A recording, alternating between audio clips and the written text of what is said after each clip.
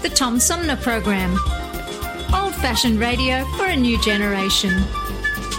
Oh, it's always a pleasure to be with you, Tom. You know that. Yay, Tom! I love it in Flint! You're very astute, Tom. Tom, easy question. I'll debate Andy Dillon on your show. Well, that's a very good question. Hello, darling. This is Elvira, Mistress of the Dark, with Tom Sumner. I'm all right, Tom. How are you? A lucky day, Mr. Sumner. Ciao, Tom. How are you today? That's a good question. Hi, this is actor, comedian Joe Napodi, and you're listening to the Tom Smothers. I'm sorry, what's his name? Sumner. The Tom Sumner Program. Good morning, Tom. How you doing? Hey, at least I got the Tom part right. The Tom Sumner Program.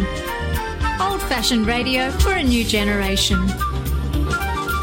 A social distancing tip. While the CDC urges you to avoid close contact, like hugging or shaking hands, there are other non-physical ways to say hello.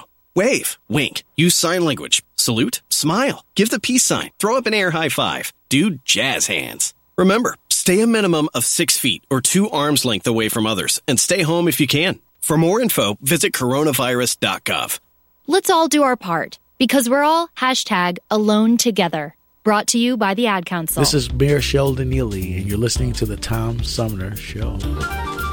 And welcome back, everybody, as we roll into the third half of our 3-hour tour known as the Tom Sumner Program. My guest this hour is returning as promised.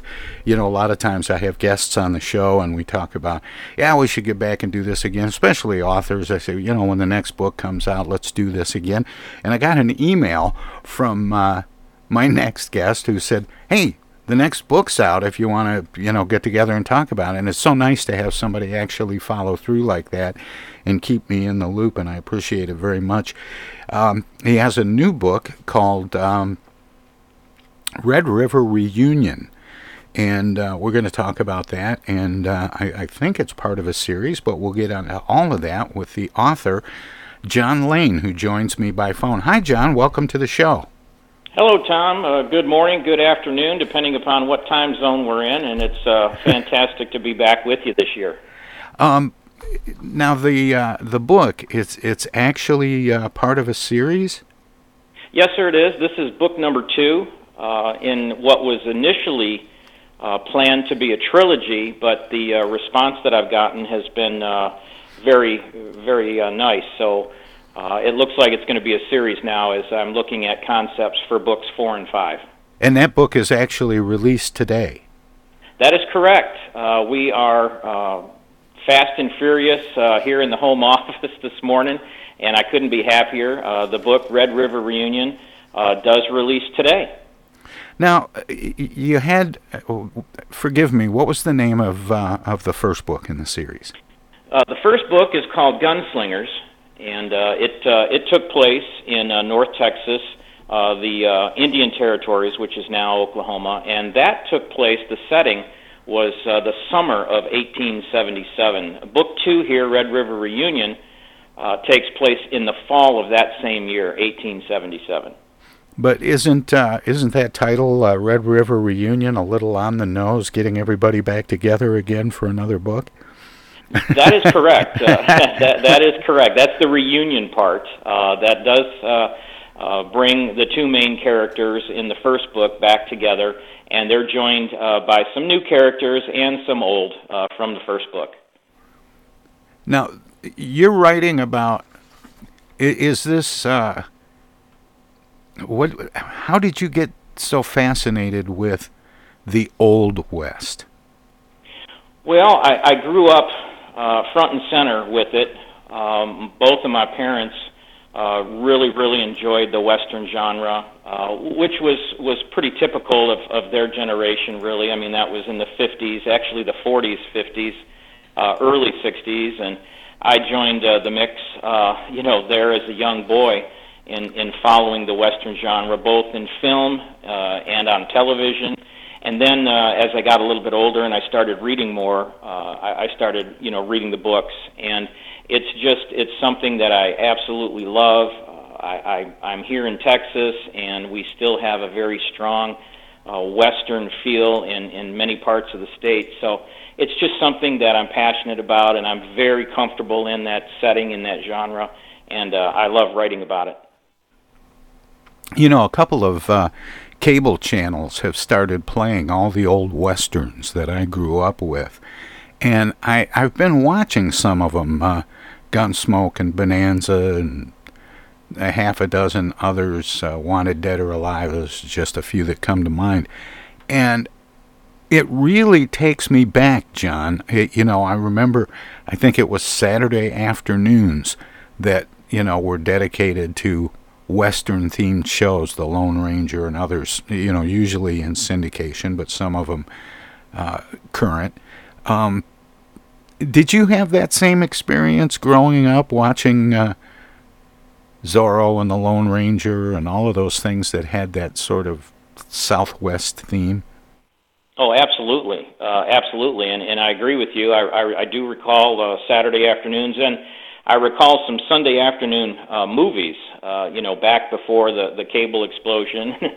When you only had 4 channels, and one of the channels always seemed to have a Sunday afternoon movie, and oftentimes that was a Western. And I recall seeing those films, and certainly watching those television shows.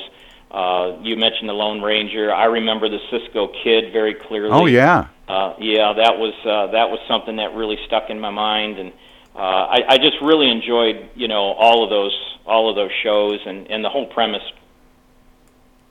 I'm really surprised when I take a little time and watch some of those shows, how caught up I get in the shows and in the themes of the Old West.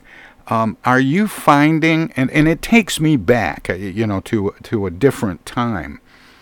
But I wonder how young people are reacting to your books, and why those themes still seem relevant. That's a real interesting thought and question, and most of the folks that meet with me during my appearances, where I do book signings and I do some book sales, person to person, most of the folks are a little bit older, and when I say a little bit older, I mean they're not young kids in their 20s. Although I can tell you that I have had a few teenagers come in and say that they're interested in finding out more about this, because the Western genre is getting a little bit of an uptick in popularity on some of those streaming channels and cable channels. There are a number of contemporary Westerns out there that are very popular right now, both in what we used to call, and what you mentioned, syndication. Now they just run it as, another streaming from shows that may have been popular 4 or 5 years ago, up to currently right now. There are a couple of real popular Western shows. So all of a sudden, some of the younger generation, the folks in the late teens, 20s, and 30s, they're starting to think about, the Old West a little bit. And, the storylines in those old Westerns really were contemporary storylines. I mean, they're timeless storylines. It just happened to be set in a Western genre, back in the 1800s, back in the 1870s, 80s, that sort of thing. It's funny you say that, because, one of my favorite television shows from back then was not a Western. It was Star Trek.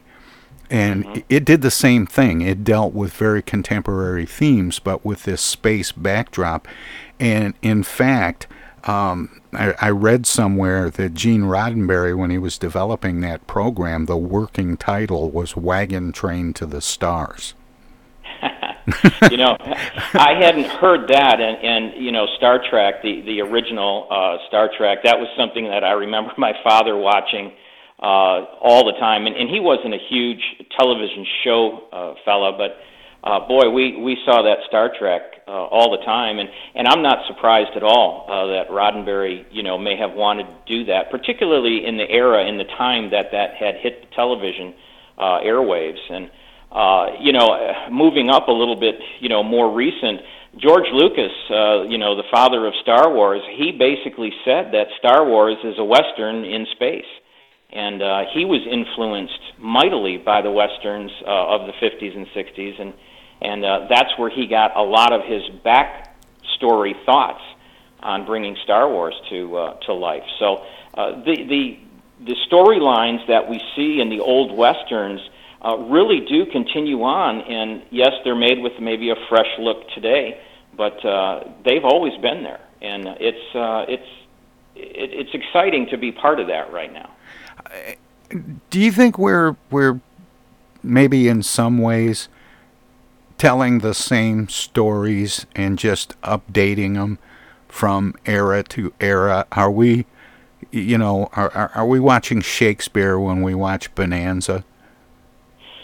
I think there's some truth to that. I had somebody tell me years ago, there's a phrase out there, you've probably heard it, maybe many of our listeners have too, that everything under the sun has already been done. And, basically we are reliving many of the storylines that had been told years, maybe decades, maybe a century ago and beyond. And, the real challenge for those of us in the entertainment industry today, if you will, is to try and put a fresh approach, a fresh spin on something to bring in the modern audience, the modern reader, in my case, the modern viewer in television and film. But, these stories, they've been told, or at least part of them have been told before. I don't think there's any question about that. And that's one of the reasons why folks like yourself say that watching these older shows or reading a book such as mine takes you back in time because it reminds you of experiences you may have had or different stories that you may have read or different films that you may have watched. And I think right now in 2020, I think that that's a good thing for folks. Hey, speaking of 2020, and I recently heard an expression that I think I'll be using for years to come, being 2020'd. Yeah.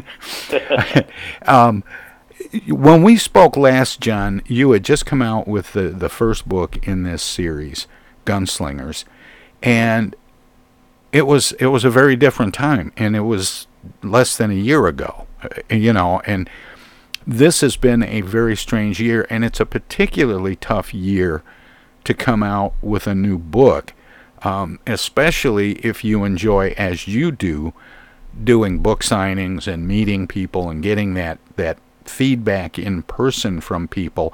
Are you still able to do that, or have you been able to start doing that to promote this book?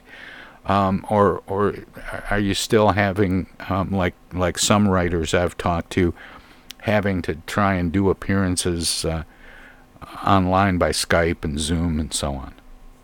Yes, sir. I've been caught up in that tornado of despair in 2020 also. No question about it. When things started to shut down and so forth back in March, I had a tour set up that was continuing on with my first book, and then I was going to be introducing Red River Reunion here, and all of that, of course, got canceled, shut down. And I do enjoy, one of the reasons why I became a writer is I wanted to get out there and I wanted to see some feedback from folks, whether it be good, bad, indifferent, and I really do enjoy that. And unfortunately, I'm having to do a lot of virtual things, just like everybody else in business, it seems. Today, for example, I'll be doing 2 virtual appearances on social media and, talking about the book launch, whereas a year ago when Gunslingers came out, I had an actual gathering of people. We had a book launch party, if you will, a gathering where we celebrated the launch of the book, and that, of course, can't happen this year, so it is very disappointing. Yeah, I would think, and of course I'm curious about how long the process takes from book to book. It's been a year since the first book in the series came out. Now book 2 is coming out today, and it takes a while to get a book written and edited and to go through the publishing process before it actually is released, as Red River Reunion is being done today. Which begs the question, is book 3 written? Actually, I'm glad you asked that question. Book 3, I'm putting the final touches on the first draft of Book 3. So basically, Book 3 is finished in the first draft form. And as you mentioned, I had a feeling. The process after that first draft is completed, really that's when the hard work, if you will, begins, because the rewrites, the trying to enhance the story, trying to enhance the reading, and then the editing process and the publication process that you mentioned does take many, many months, especially for somebody like me. My publisher is Labrador Publishing, a wonderful small publishing company. But it's not a conglomerate. It's not John, one of the big. I hate to interrupt, but we're coming right up against a break. Can you stick around so we can talk some more? Yes, sir, I can. John Layne is my guest, and we'll be right back. Hello, darling. This is Elvira, Mistress of the Dark, with Tom Sumner.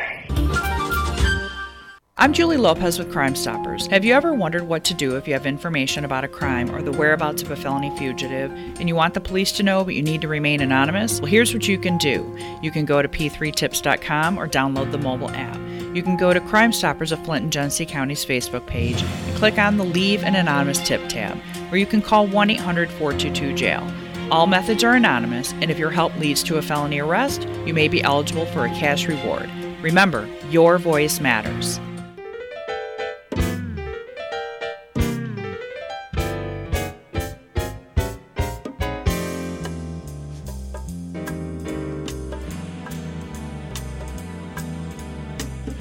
The Tom Sumner program is hosted live candidate forums for local, state, and national offices at bars, restaurants, coffee shops, and colleges. Armchair Politics has gone to Lansing, Frankenmuth, Birch Run, and Hell. Michigan, that is. We've done shows all the way to the Mighty Mac and back to the Briggs. We've done remotes from a baseball stadium in Lansing, a grocery store opening in Flint, and from a moving train. We'd like you to tell us where to go next. You can write us at TomSumnerProgram.com, call us at 810-339-8255, or contact us on Facebook or Twitter. This is your chance to tell the Tom Sumner program where to go.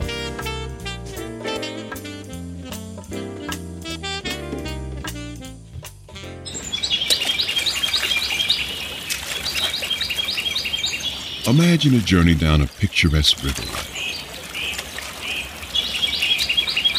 Imagine your Flint River, 142 miles of recreation, natural beauty, and precious resources.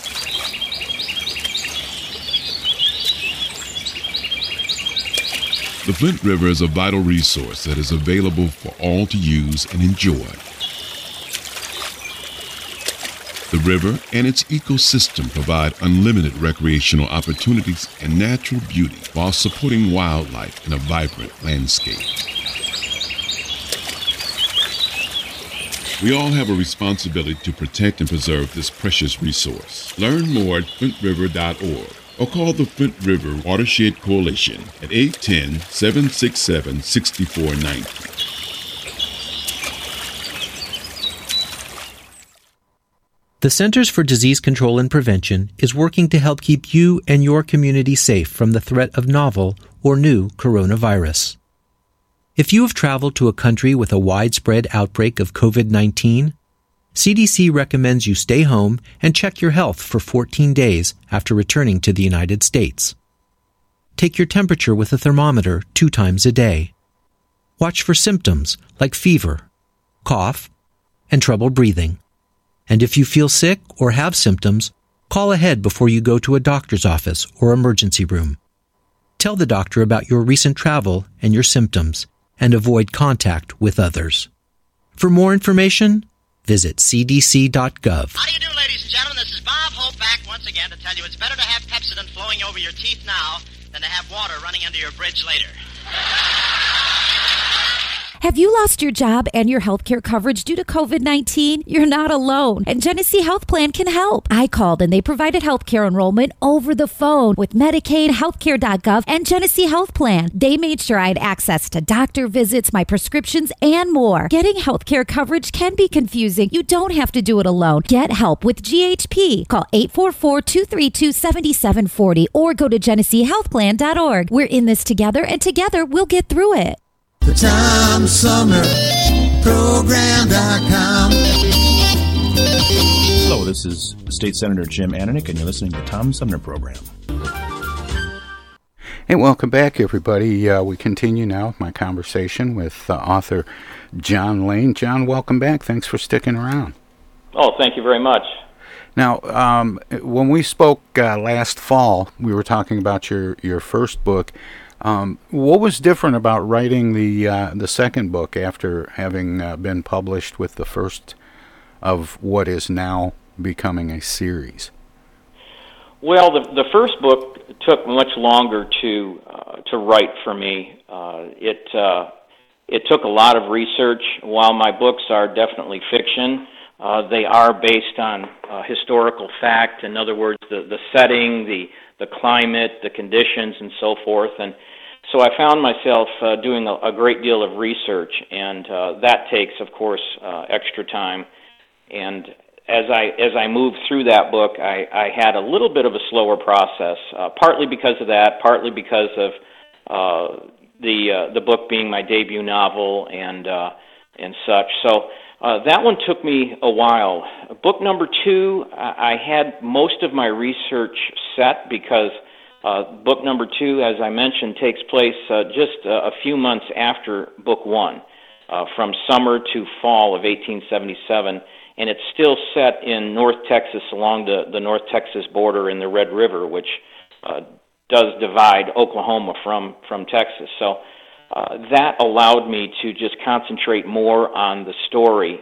And I had the concept of book 2 pretty much set before I even finished book 1. So that was also helpful in letting me move through book 2 a little bit more efficiently. Now, during the last segment, you were talking about this story being set in fall of the same year that Gunslingers is set. How does the passing of a season create the opportunity for a reunion? Well, the end of book 1 basically sees the two main characters, U.S. Deputy Marshal Luxton Danner, and in book 1, former Texas Ranger Wes Payne. Part ways, they each have their own lives to go back to. Marshal Danner has to go back to Fort Smith, Arkansas, and take care of business there, and pretty much put in his reports as to what transpired in his mission, if you will, in that first book. And Wes takes off back toward a town called Buffalo Gap, where he kind of sort of makes his home base. And then several months pass, and a small town, a fictional town called Range on the banks of the Red River, starts to get harassed and such by outlaws that are crossing over from the Indian territories, Oklahoma area. They come across the Red River, and they do some dastardly things in the town. And so the town, instead of just packing up and leaving like a lot of settlers did, they sort of fought back, and they contacted the Texas governor and asked for Texas Ranger help, and the U.S. Marshal's office and asked for a deputy. And because of personnel shortages, and it seems like we still have those today, particularly in that profession, Marshal Danner is dispatched to Range, and Wes Payne, who has rejoined the Texas Rangers, is dispatched to Range, and it's unknowing. The two, of course, communication back then, there was some telegraph wire and that sort of thing, but they don't know each other is heading for this rendezvous or reunion, if you will, in the town of Range, and they meet up there with a couple of other surprise characters, and the story takes off from there. We also kind of forayed into talking about how the way stories are told and retold and updated. As an author, and especially now with a series, and you have these identified characters that you're going to follow from book to book, where do the ideas come from? How do you come up with new stories to tell, or ways of telling maybe familiar lessons in a different way? You know, a lot of folks ask me that. That's the one thing that they seem to want to know, because many people tell me, "Oh, I would love to write a book, but I can't even think about, a story more than a page, let alone 400 pages." And for me, I can tell you that I constantly have different stories going through my mind. I have ideas for different characters, and then I start thinking about, well, how do I want their backgrounds to be?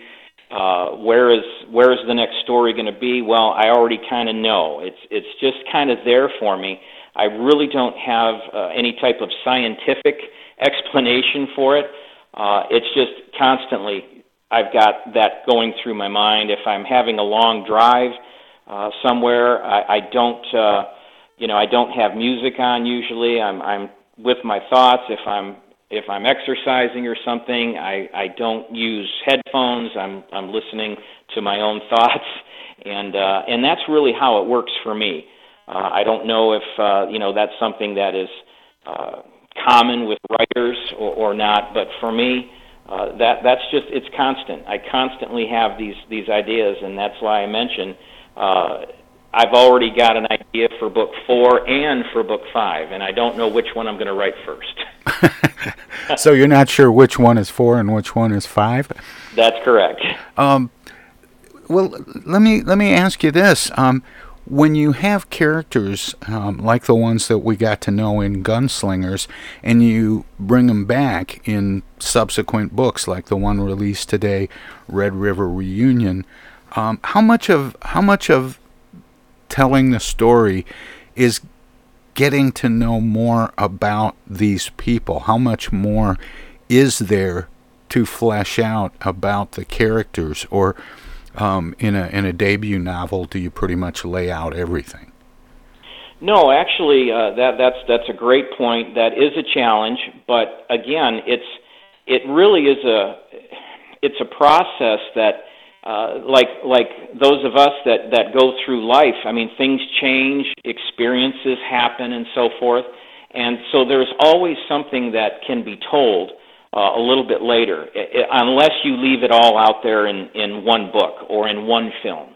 If you put everything out there, then it's going to be very difficult to try and move along. But the thought process in Gunslingers, book 1, as I mentioned, it took me almost 3 years from the time I started writing to the date of release.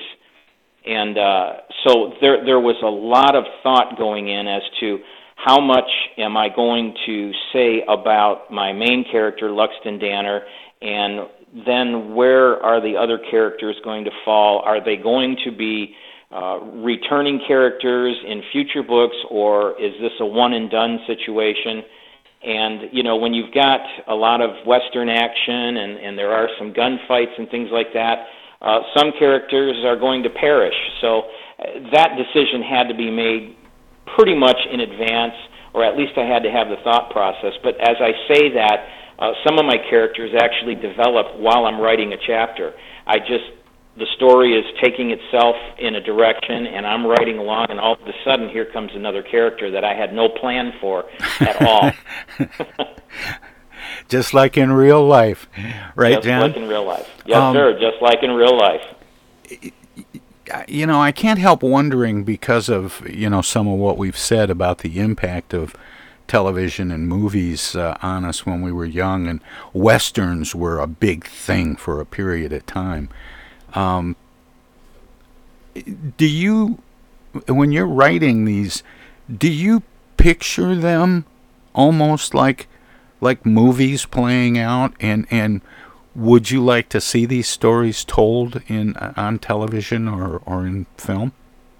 Oh, absolutely. One of the number one compliments I can receive from one of my readers is when they tell me John, I can see the movie as I'm reading the book. That means that I'm doing my job in giving the reader a vision in their mind so that they can participate, if you will. The challenge for myself as a writer, and I know in speaking with other writers, this challenge is shared by many. It's our job to try and create these images for our readers so that they can sort of be there and participate in the story. Granted, as a reader, as a viewer, but I would absolutely love to see these books come to the small screen or big screen. As a matter of fact, this gives me an opportunity to tell you that my agent has already advised me that Red River Reunion will be turned into a screenplay. So I don't know if that means it's going to make it to film or television. That's just step number one, but we're going to start working on the screenplay for Red River Reunion in January. So I'm very excited about that. Yeah, I would think. The other thing that I think about is when I think of Westerns, I think of them as being, very, very visual and very much playing out outside, out of doors. Horse rides, gunfights, views of mountain vistas, and there's just something really grand about the visual images associated with Westerns. And I wonder if reading these stories wouldn't be kind of rewarding to people who are feeling a little bit COVID fatigued and a little bit claustrophobic. That's one of the promotional lines that we're trying to get out there, and you're absolutely correct. Anyone who has any knowledge at all about Western stories, Western television, Western films, they're very majestic. It is outdoors. There isn't a whole lot of everything in one building or even one town oftentimes. So those challenges in writing is really front and center for me, because I do try and even describe the sun shining in different ways, and the sky, and whether it's day, night, and so forth. And I would like to think that folks now who are staying home much more, like we all are, even those of us here in Texas that we're able to get out a little bit, we're still restricted in many ways. So I would like to think that this is an avenue for folks to escape, if you will, at your own pace. You can escape. You can pick up the book and you can read it as long as you like or as short as you like, and get back to it when you can or when you want to. So unlike a movie in particular. So I think that that's beneficial, and I'm hoping it's beneficial. For a number of reasons. Yeah, it just seems like it'd be such a great escape for people that are, feeling a little pent up. I sure hope so. That would be awfully nice, and not only would that promote sales and such, which of course we're always wanting to do, but it would provide that outlet for folks, and I would love to hear feedback from them. If it does that for them, I would love to hear that feedback, and I can be easily found on my website, and there's a contact information there and so forth. And we'll make sure and share that before we wrap things up, John. But now that bookstores are starting to reopen, and a lot of them have been open for a few weeks, I'm still curious about an online presence. Are you seeing a lot more activity online than from booksellers? Yes, we are. Overall, book sales have gone online a great deal. I think we all know why, and so that activity is much more advanced, if you will, much quicker than the actual bookstores. But I can tell you that I've got several bookstores here in North Texas that have been kind enough to carry the book for me.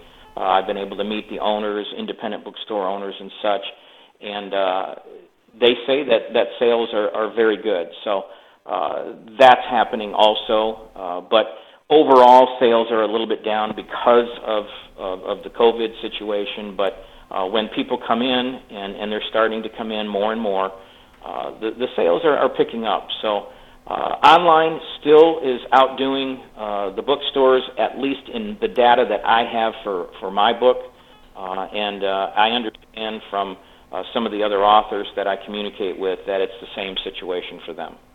Are you able to concentrate full-time on writing and promoting books?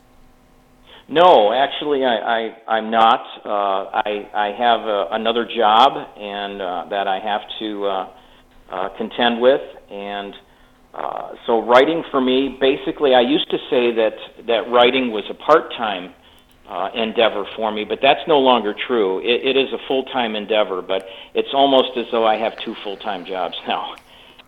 So if Red River Reunion is as successful as I hope it is, then I will be able to concentrate 100% of my thoughts and efforts on that.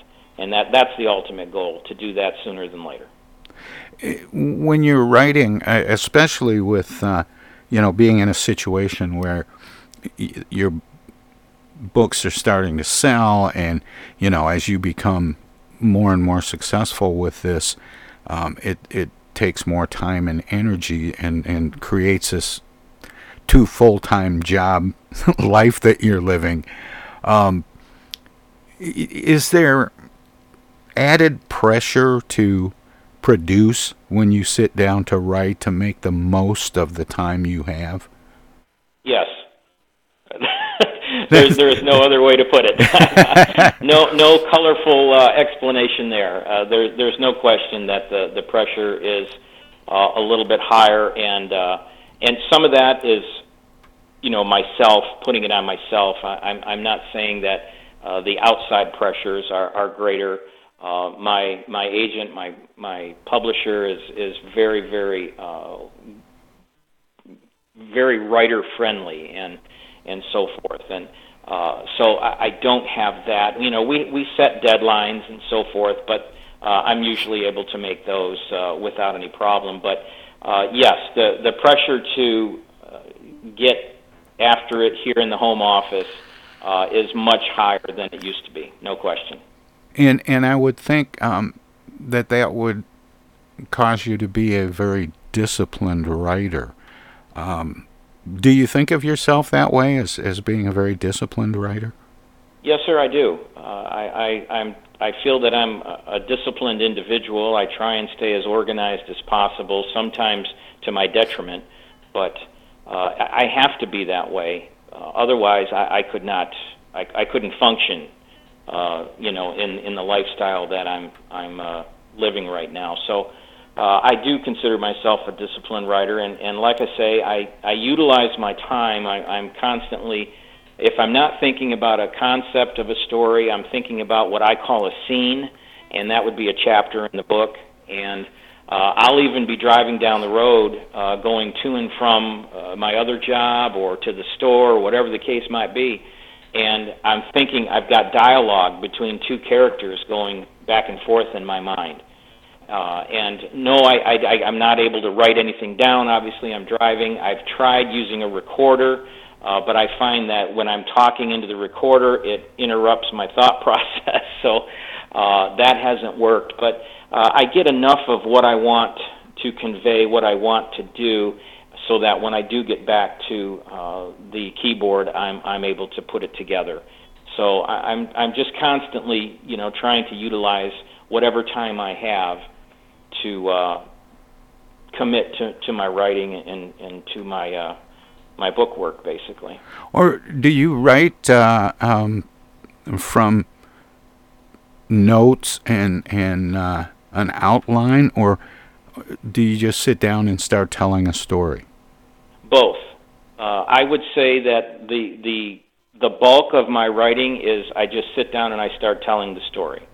As I mentioned, I'll have something in my mind. I have a scene kind of put together just in my mind, and I'll start writing it, and I'll let that scene go in the direction wherever it needs to go.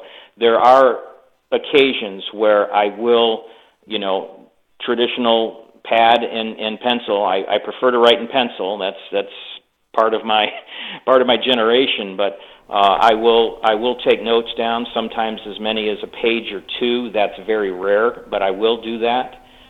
Primarily if I have the time and I have, pad and paper and pencil together and I can do that, I will. So it's both, but primarily it goes from the thought process right to the keyboard that way.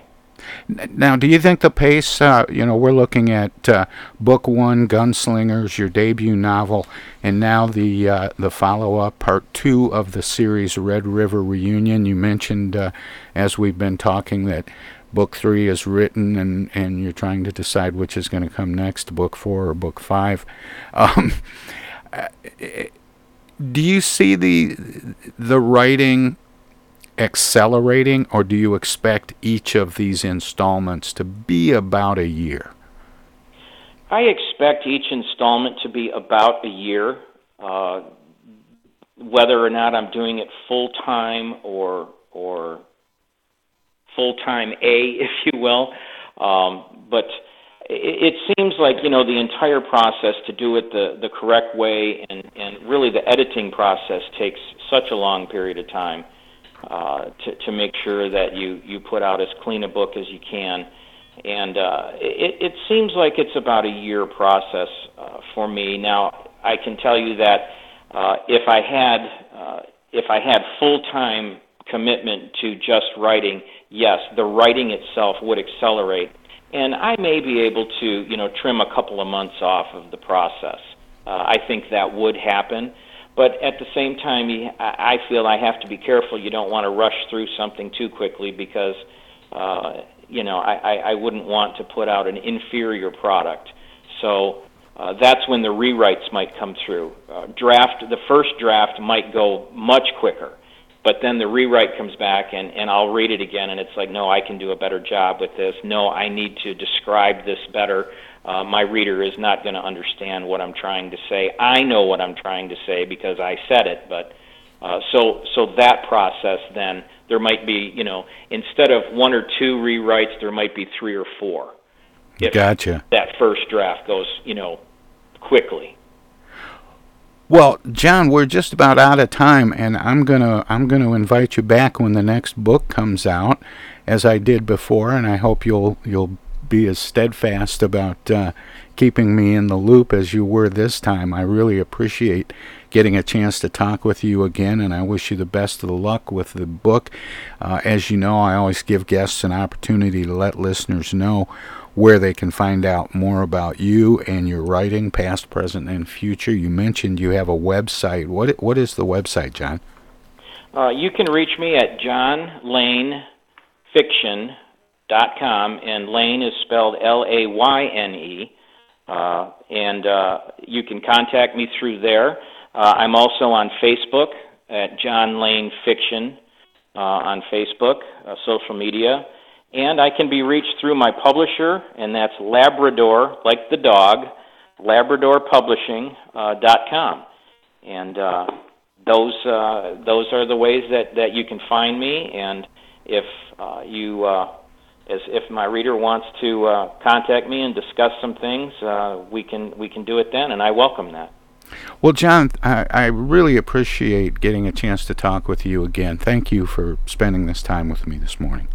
Well, thanks, Tom, and don't worry, I will be diligent. You're one of my favorite people. I love your show, and we'll talk again when Book 3 comes out. Great, thanks. And good luck with the book. Thank you very much. I appreciate that. Take care. You too. That was author John Layne. We're going to take a short break, and we'll be back with the final segment of today's show. Hey, this is the Unknown Comic, and guess what? You're listening to the Tom Sumner Show right now. And now, and now too, and even now. The Centers for Disease Control and Prevention is working to help keep you and your community safe from the threat of novel or new coronavirus. Take the following everyday steps to help avoid the spread of all respiratory viruses. Wash your hands often with soap and water for at least 20 seconds. Cover your cough or sneeze with a tissue.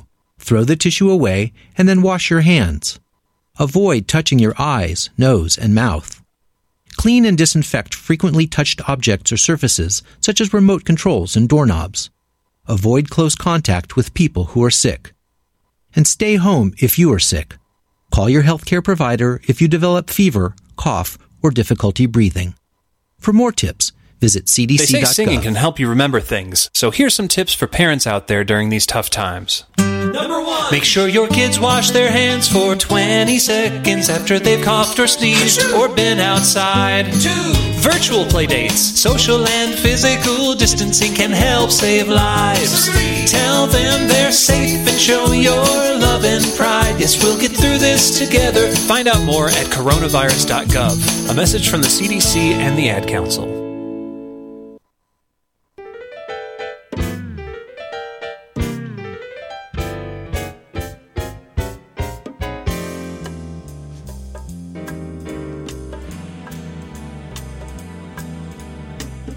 The Tom Sumner program is hosted live candidate forums for local, state, and national offices at bars, restaurants, coffee shops, and colleges. Armchair Politics has gone to Lansing, Frankenmuth, Birch Run, and Hell. Michigan, that is. We've done shows all the way to the Mighty Mac and back to the Briggs. We've done remotes from a baseball stadium in Lansing, a grocery store opening in Flint, and from a moving train. We'd like you to tell us where to go next. You can write us at TomSumnerProgram.com, call us at 810-339-8255, or contact us on Facebook or Twitter. This is your chance to tell the Tom Sumner program where to go.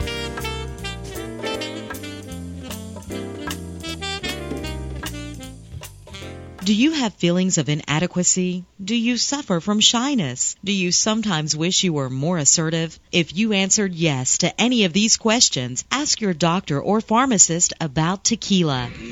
Tequila is the safe, natural way to feel better and more confident about yourself and your actions. Tequila can help ease you out of your shyness and let you tell the world that you're ready and willing to do just about anything. You'll notice the benefits of tequila almost immediately, and with a regimen of regular doses, you can overcome any obstacles that prevent you from living the life you want to live. Shyness and awkwardness will be a thing of the past, and you'll discover many talents you never knew you had. Stop hiding and start living with tequila. Tequila may not be right for everyone. Women who are pregnant or nursing should not use tequila. However, women who wouldn't mind nursing or becoming pregnant are encouraged to try it. Side effects may include dizziness, nausea, vomiting, incarceration, erotic lustfulness, loss of motor control, loss of clothing, loss of money, loss of virginity, delusions of grandeur, table dancing, headache, dehydration, dry mouth, and a desire to sing karaoke and play all-night rounds of strip poker, truth or dare, and naked twister. Warning, the consumption of alcohol may make you think you're whispering when you're not. It's a major factor in dancing like a retard. May cause you to tell your friends over and over again that you're in love with them. Also may cause you to think you can sing. Alcohol may lead you to believe that ex-lovers are really dying for you to telephone them at 4 in the morning. Alcohol may make you think you can logically converse with members of the opposite sex without spitting. It may create the illusion that you are tougher, smarter, faster, and better looking than most people. And it may lead you to think people are laughing with you. Alcohol may cause pregnancy, and it also may be a major factor in getting your ass kicked. So what are you waiting for? Stop hiding and start living with tequila.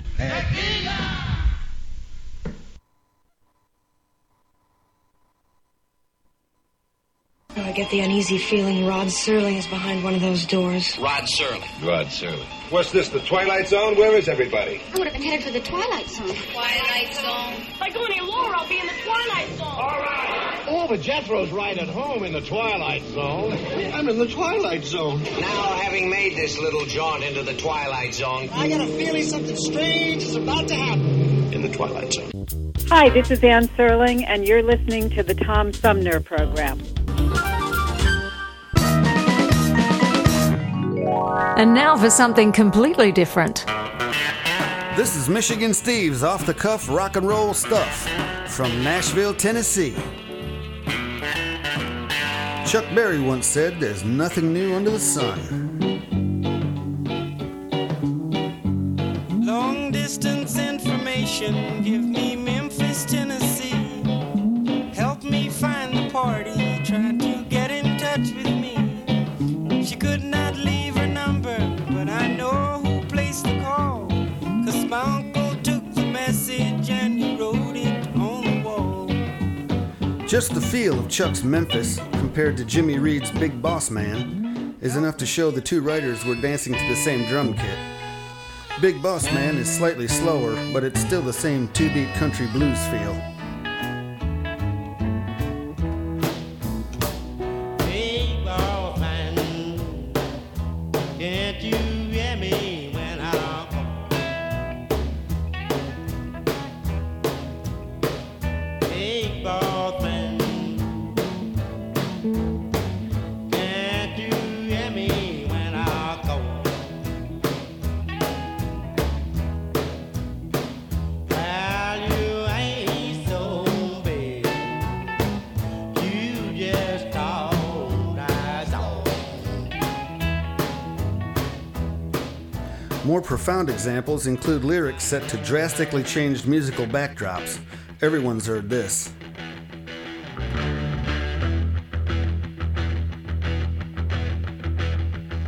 You need cool air, baby, I'm not fooling. I'm gonna send yeah back to school, way down inside. Honey, you need it. I'm gonna give you my love. I'm gonna give you my love. Oh, want a whole lot of love. Want a whole lot of love. Want a whole lot of love. However, the Willie Dixon penned You Need Love, recorded by Muddy Waters in 1962, might not be as well known. You got yarning, and I got bunny. Baby, you look so sweet and cunning. Baby, way down inside, woman, you need love. Woman, you need love. You got to have some love. I'm gonna give you some love. I know you need love. You just got to have love. Another example is the Rolling Stones track Prodigal Son from their 1968 album Beggar's Banquet.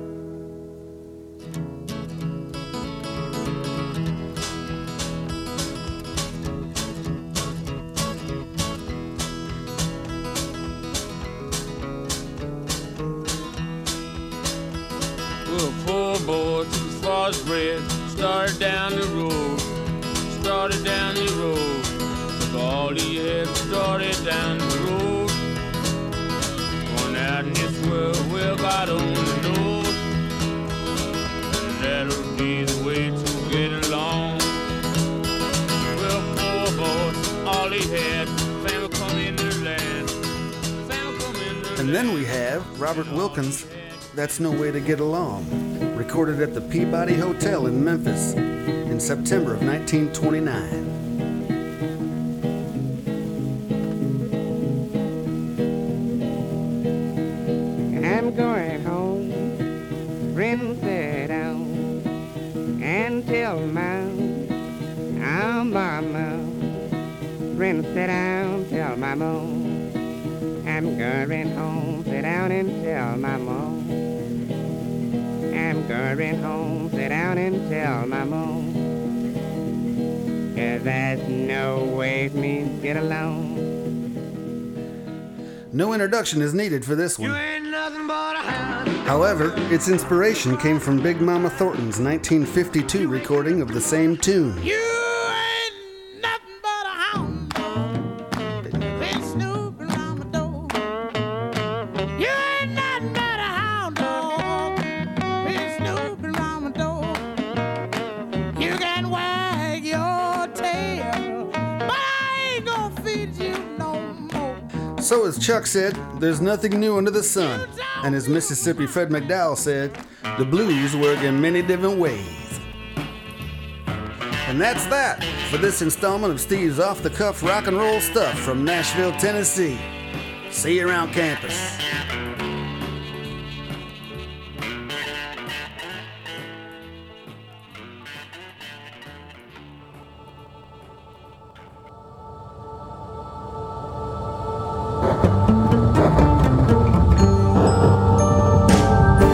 Hello, darling. This is Elvira, Mistress of the Dark, and you're celebrating Schlocktober with Tom Sumner.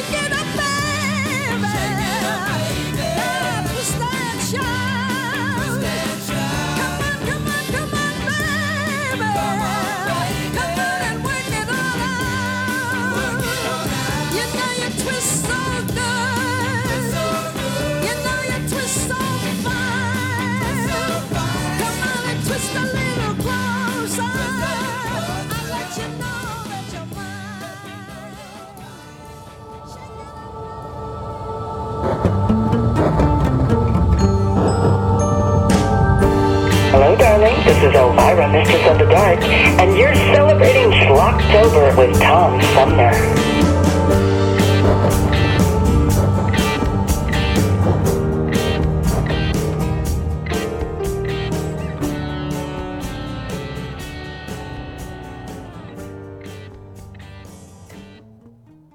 Hey, that wraps it up for today's edition of Tom Sumner program, and I want to say thanks to all the guests who were on the show today, and also point out that I had promoted that Martin Puchner was going to be was scheduled for today, but that didn't happen. Instead, we got a chance to talk with author Heather Montgomery, who wrote the book Who Gives a Poop, and that actually very interesting conversation. Also want to say thanks to Patricia Payton about physical intelligence, and also John Layne talking about his new book, Red River Reunion.